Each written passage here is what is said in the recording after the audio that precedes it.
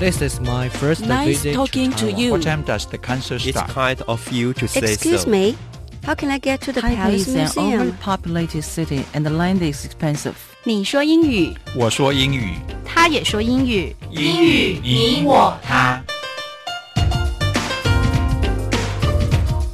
欢迎收听齐斌老师的超级英语通。Welcome to English All Pass with Kenneth Chi. Hi everyone, I'm Kenneth Chi. 我是齐斌老师。First, let's find out who's with me. 大家好，我是 Roy 武聪老师。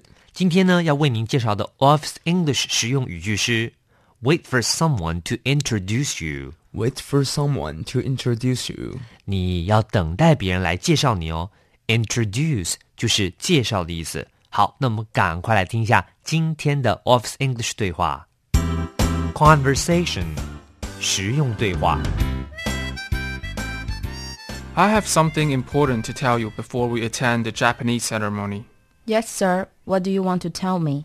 It is considered rude for people to go around and introduce themselves in the Japanese society. If I can't introduce myself to other people, then what should I do? How am I going to meet anyone? You have to wait.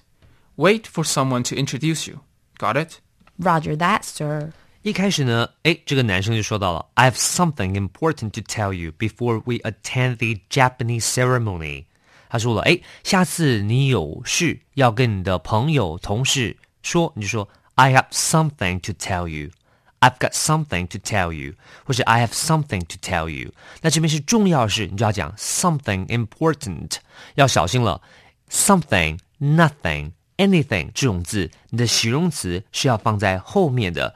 所以呢nothing important 没有什么重要的事 something important 有重要的事，所以我有件事要跟你说 I have something important to tell you before we attend the Japanese ceremony. 在什么之前呢 attend the Japanese ceremony 在我们去参加这个日本这个典礼。好，日本人办的典礼，这个 attend 这个字就是参加意思，它就可以换成 go to。所以 before we go to the Japanese ceremony， 我们参加这个日本人这个日式的典礼 ，ceremony 就是仪式或是典礼。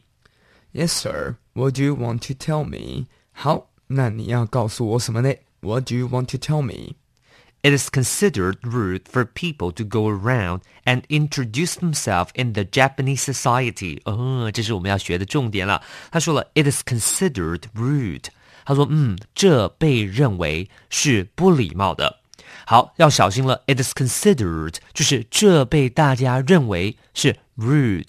这个地方的文法你要小心，就是这大家认为是不礼貌的。这个 considered 我们用被动式 be considered后面可以直接加上形容词，比如说这被认为是很普通的 It is considered common. It is considered common. 这被认为是很礼貌的 It is considered polite. It is considered polite. 那我们这边遇到是这是不礼貌的 It is considered rude. It is considered rude for people to go around. 他说呢大家到处走来走去干嘛呢 And introduce themselves. 好，那么说在日本文化里面呢，走来走去自我介绍被认为是不礼貌的。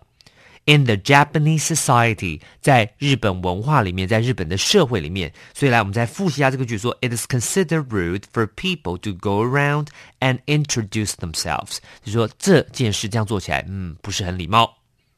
If I can't introduce myself to other people, then what should I do? 那这样子也奇怪啦，你不能去自我介绍。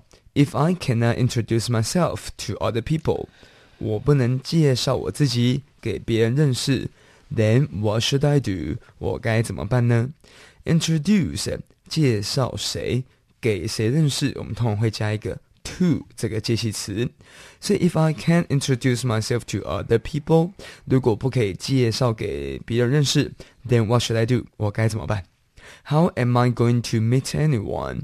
那我要如何去认识别人呢？你要问如何，我可以用 how 这个疑问词。How am I going to? 还用了 am going to 有即将的意思。那我将要怎么样 meet anyone 认识别的人呢？ You have to wait. 你就只得等咯 have to 就是只得 you have to wait for someone to introduce you. Got it? 好，这就是我们今天要学的重点语句了。Wait for someone to introduce you. 你要等待啊 Wait for someone to introduce you. OK, 等待别人来介绍你。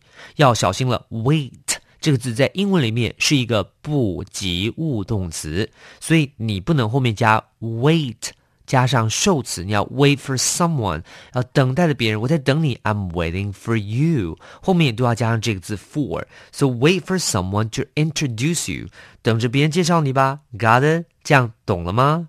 Roger that, sir. 好，我懂了。Roger that 是一个很口语的用法，它就是指 OK, alright， 所以 Roger that 好，没问题。所以呢，下次要注意了，在日本文化里面，他们比较不会这么像美国人就是到处叫 go around and introduce yourself， 到处hi I'm Kenneth I'm 谁 I'm Jenny， 然后这样到处自我介绍。日本人就是客气。这个非常的有礼貌，就等别人啊，这是叉叉叉桑啊，嗨，很好，嗨，是这样介绍。好，那我们再听一次这段对话。I have something important to tell you before we attend the Japanese ceremony. Yes, sir. What do you want to tell me? It is considered rude for people to go around and introduce themselves in the Japanese society. If I can't introduce myself to other people, then what should I do? How am I going to meet anyone? You have to wait. Wait for someone to introduce you. Got it? Roger that, sir. Words and phrases 词汇片语 1. Attend 动词参加， 2.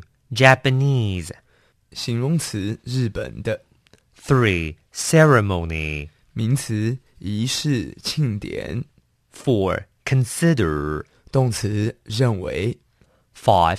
Rude 形容词粗鲁的， 6. Roger that 片语收到知道了。 Language focus 学习焦点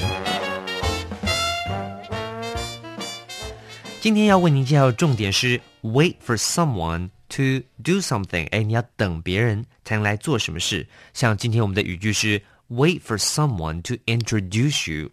那我们来看一下下面的例子Wait for someone to inform you. Wait for someone to inform you. OK, 你要等别人来 inform you. Inform you 就是来告知你。Inform 是一个及物动词，就是使别人知道、告知的意思。下面 wait for someone to call you. Wait for someone to call you. 你要等待别人打电话给你。Exercise 实战演练。What should I do now?Wait for someone to call you. 我现在该怎么办呢？你只好 wait for someone to call you. 你只能等待别人来电咯。今天为您介绍重点语句是 wait for someone to introduce you. Wait for someone to introduce you. 你要等待别人来介绍你。记好咯 wait 在英文里面我们常都是用 wait for 等待某人，因为 wait 是一个不及物动词，所以你就要说 I'm waiting for you.I'm waiting for her. I'm waiting for the call. 我在等这个电话。那么 introduce 呢，就是介绍的意思。好，请记得每日10分钟，让你变成英语通。我是齐斌老师，我是武聪老师。我们 see you next time. 英语你我他由齐斌老师制作主持，课程讲义请上网查询。网址 www.ner.gov.tw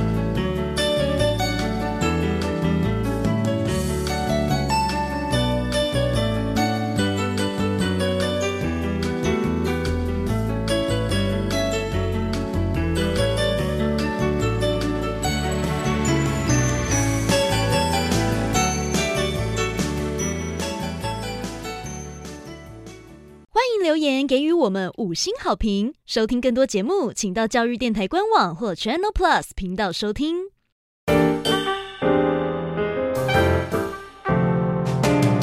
Open your mind，就